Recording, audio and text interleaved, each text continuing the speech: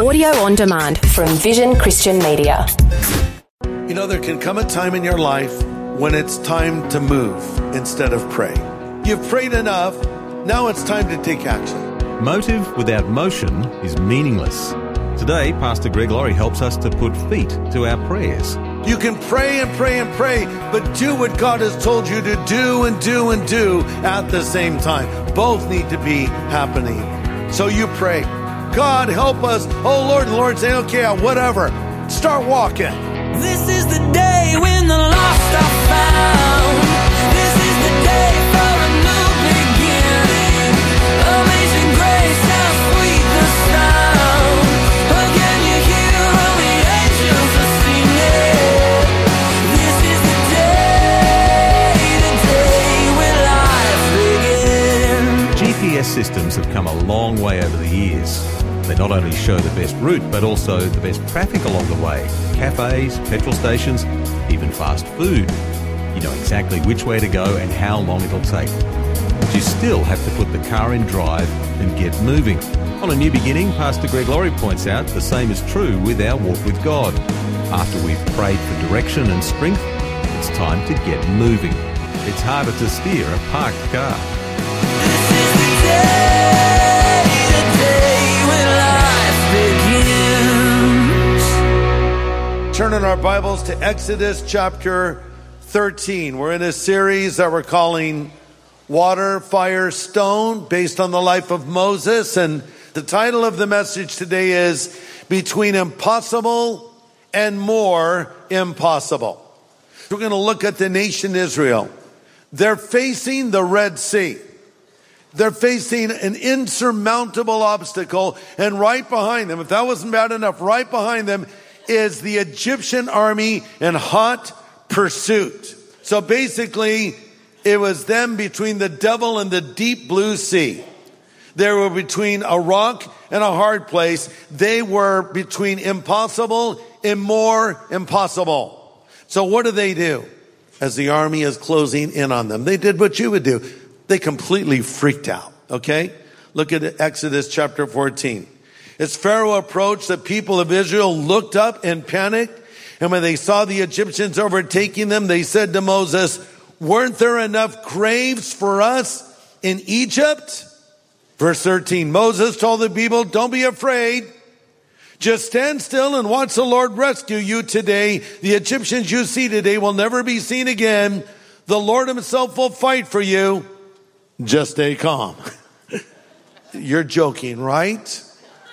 We're backed up against the Red Sea. They're in hot pursuit. And you're saying, just chill, relax. Everything's great. Oh, this army you see now, they won't even be here tomorrow. Just be still and wait on the Lord. It's not easy to do that, is it?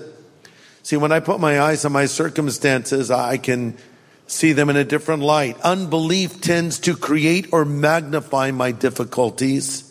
But in contrast, faith rises up above them and helps me see them through the eyes of faith. So here's Israel.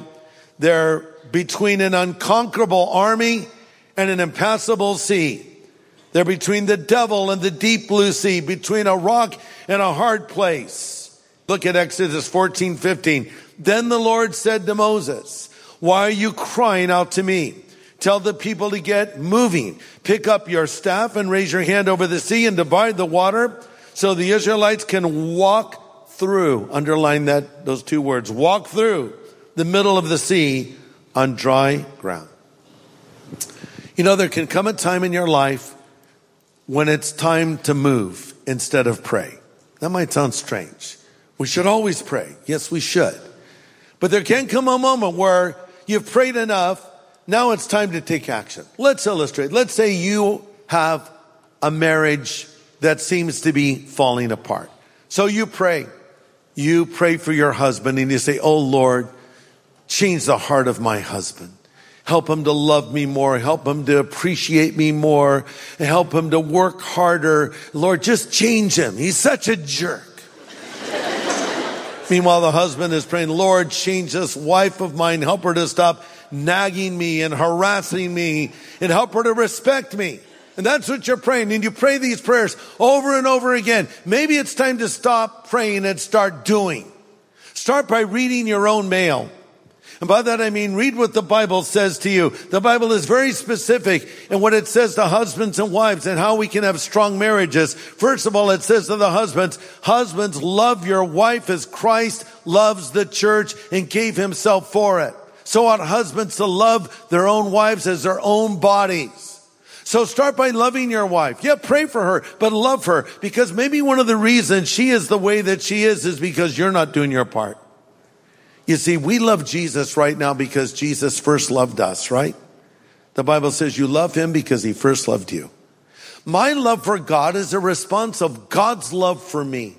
And in the marriage, when a husband loves his wife as he ought to love her, she will respond in a different way because he's taken the initiative. Meanwhile, looking at the wife, it says specifically, respect your husband. Respect your husband. When's the last time you told your husband how much you appreciate all that he does for you? Not just all the things he hasn't done, but the things that he does do every single day. See, here's my point. You can pray and pray and pray, but do what God has told you to do and do and do at the same time. Both need to be happening. And maybe it's someone that's wronged you, someone that's hurt you. Someone has said something to you that's been very painful for you. So you pray, Lord, help me forgive this person. Every time I see them, my blood just starts to boil. So what do? I prayed, Lord, take this anger away. Take this bitterness away. That's good. Pray for that. But now here's the next step you need to do. Why don't you just go forgive them? Instead of praying, Lord, give me the strength to forgive them, just go forgive them. Well, I don't feel that. Who cares what you feel? Just do it. I forgive you. You might find that the emotions will follow the act of obedience. Go and do the right thing. Because when you forgive a person, as we pointed out before, you set a prisoner free, yourself. Or we're praying, Lord, save so-and-so. Help them come to Jesus. Help them believe in you. Amen. Keep praying for them. But have you engaged them with the gospel yet? See, there's God's part and there's your part. There's a time to pray and there's a time to move. And they're all calling out, oh God, help us. Oh Lord, the Lord's saying, okay, whatever. Start walking. And Moses holds up his staff and the water parts and they're walking now through it. And here's another thing I find very interesting. God could have airlifted them over the Red Sea. Could have just picked them up, dropped them over on the other side. They'd be looking at the Egyptians, you know. But the Lord says, I want you to walk through it. And is that not a summation of the Christian life? You know, it's a walk. God doesn't save us and just take us straight to heaven. He saves us, he forgives us, and then we begin our walk with him. And that's what we do for the rest of our life, putting one foot in front of the other. It's a walk of faith, not a walk of feeling. Because the Bible says the just will live by faith. As one person put it, the Christian life is long obedience in the same direction. So every day I just walk by faith, I live by faith, and one day I come to the end of my walk and I enter into eternity. And so we all are in this walk, and we're all facing our challenges, and God is bigger than the problems we are facing right now. And so we need to now, as we walk with the Lord, and see the answers he gives to our prayers, to give him the glory. Bringing me to my next point, after overcoming the impossible, give God the glory. After you overcome the impossible, and you will, there will be situations that there's no way out, and God makes a way where there wasn't a way. Haven't you had that happen? That's why it's a good thing to write down what God has done for you. Write down answers to your prayers, because maybe you're feeling overwhelmed right now. And if you would just reflect back a month ago or 6 months ago or a year ago, what you were facing, and then remind yourself of what the Lord did, that'll give you encouragement in what you're facing right now. You're listening to Pastor Greg Laurie from Harvest Ministries in California, USA on A New Beginning. Thanks for joining us. And today we're crossing the Red Sea with the Israelites as he leads our study in the life of Moses. It's a message called Between Impossible and More Impossible. So they came to the other side and they sang a special song to God. By the way, this is the first song recorded in the Bible. It's Exodus 15, verse 1. Then Moses and the people of Israel sang this song to the Lord. I'll sing to the Lord, for he has triumphed gloriously, and he has hurled both horse and rider into the sea. The Lord is my strength and my song. He's given me victory. This is my God, and I will praise him, my father's God, and I will exalt him. So what happened? They walked through the Red Sea. They got to the other side, and the Lord brought the walls of water down on the pursuing Egyptian army. You might say, well, that seems very cruel on the part of God. Does it? Don't forget, Pharaoh drowned the baby Jewish boys just for being Jewish. And he was ready to kill the Israelites fleeing from him, including their children. I say Pharaoh simply reaped what he sowed. But here's the takeaway truth of this particular point of the story. And that is, remember to bring as much passion in your thanks that you offer to God after he answers your prayer as you put into the need before he answered your prayer. Does that make sense? So we're like on our knees. We're pleading with God. Oh, God, come through. Oh, Lord, help me. Oh, Lord, change this. And the Lord does it. He does it. We say, amen, God, see you next crisis. Wait, what? Now you offer him the praise and the thanksgiving. And that is what the people of Israel did. They brought their praise to God. You know, we all have a Red Sea that we face in life. And by that I mean something that stands in the way of the blessings of God. Because what was on the other side was the promised land. And we'll get to that later. That's where they were headed. But they had to get over first. They had to get to that destination. And maybe there's something in your path. You know, here, even at our church, we have a Red Sea in front of us, so to speak. And that's because we feel that the Lord wants us to go and make a difference in our world. You know, I'm called, as you know, to be both a pastor and an evangelist. Yes, I am schizophrenic. And this has always been sort of this balancing act of my life, because when I first became a Christian, I did feel a call to evangelism. And in fact, as a young Christian, I went down and saw Billy Graham preaching in San Diego, and I thought, wow, that's what I would like to do when I grow up. A little did I ever dream that I would actually be doing something similar to it. But so I was out preaching the gospel and doing evangelistic ministry, and this little Bible study opportunity opened up for me here in Riverside. And it was a group of young people, and so we were studying together and praying together and building a community together. And it kept growing, and people started calling me Pastor Greg, and I'm like 20 years old. I'm thinking, I had been a Christian 3 years. I'm thinking, I can't be a pastor. I'm not qualified to be a pastor. I tried to get other people to take this little Bible study over, but nobody wanted to do it. And I realized God's calling me to do it. But I thought, how can I be an evangelist and a pastor? But I just continued to do both as the years went by. And then in 1990, the Lord opened up a new door to do large-scale evangelistic events. And we just celebrated doing that for 30 years, as you all know.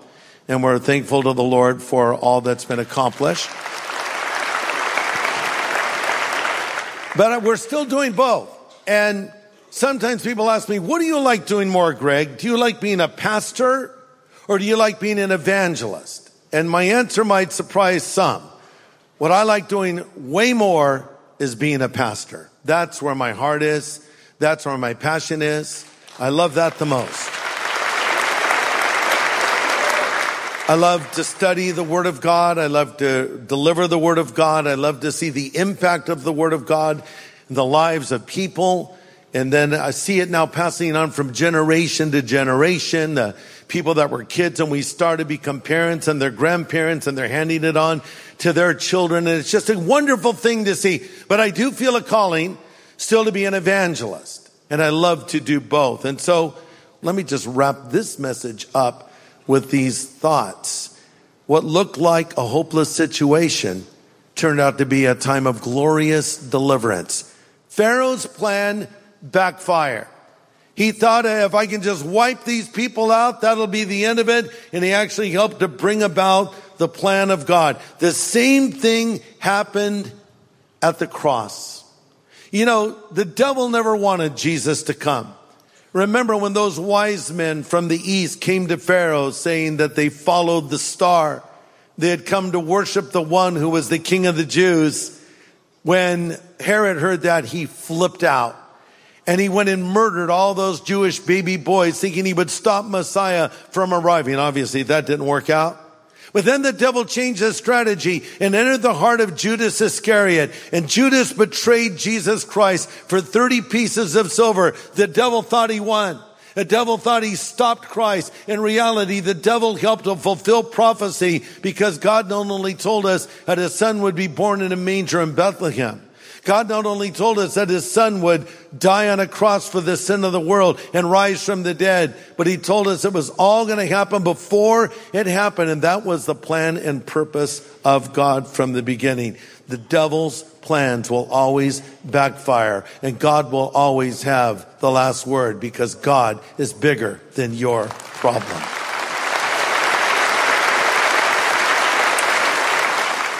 So let me close with this. Do you have a relationship with God right now? Is Jesus Christ, who was born in that manger and died on that cross and rose again, living inside of you?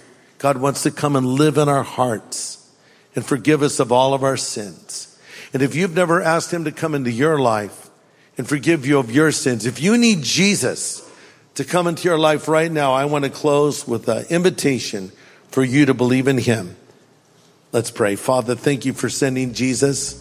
Lord Jesus, thank you for coming.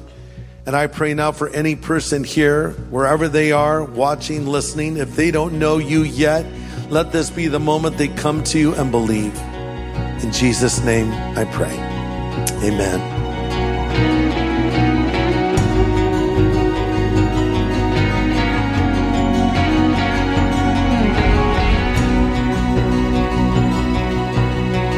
Pastor Greg Laurie with an invitation to get your heart right with the Lord.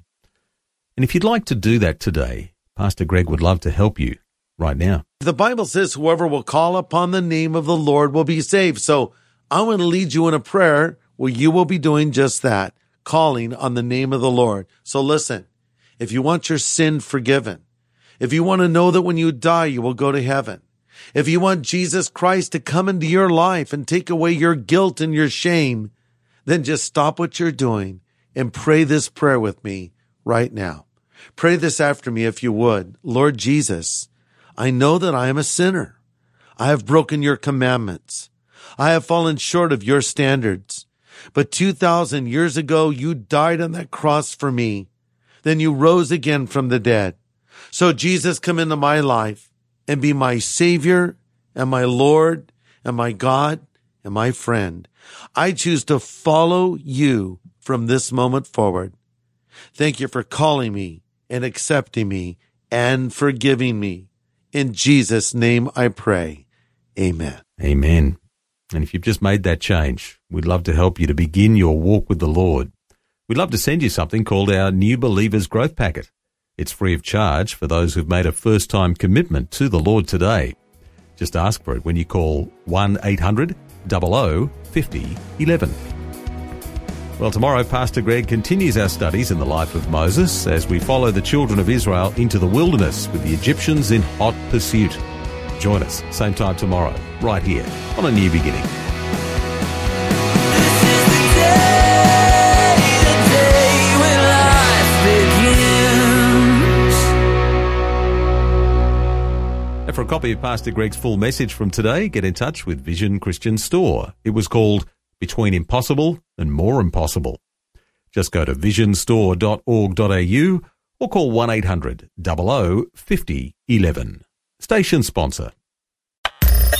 Thanks for taking time to listen to this audio on demand from Vision Christian Media.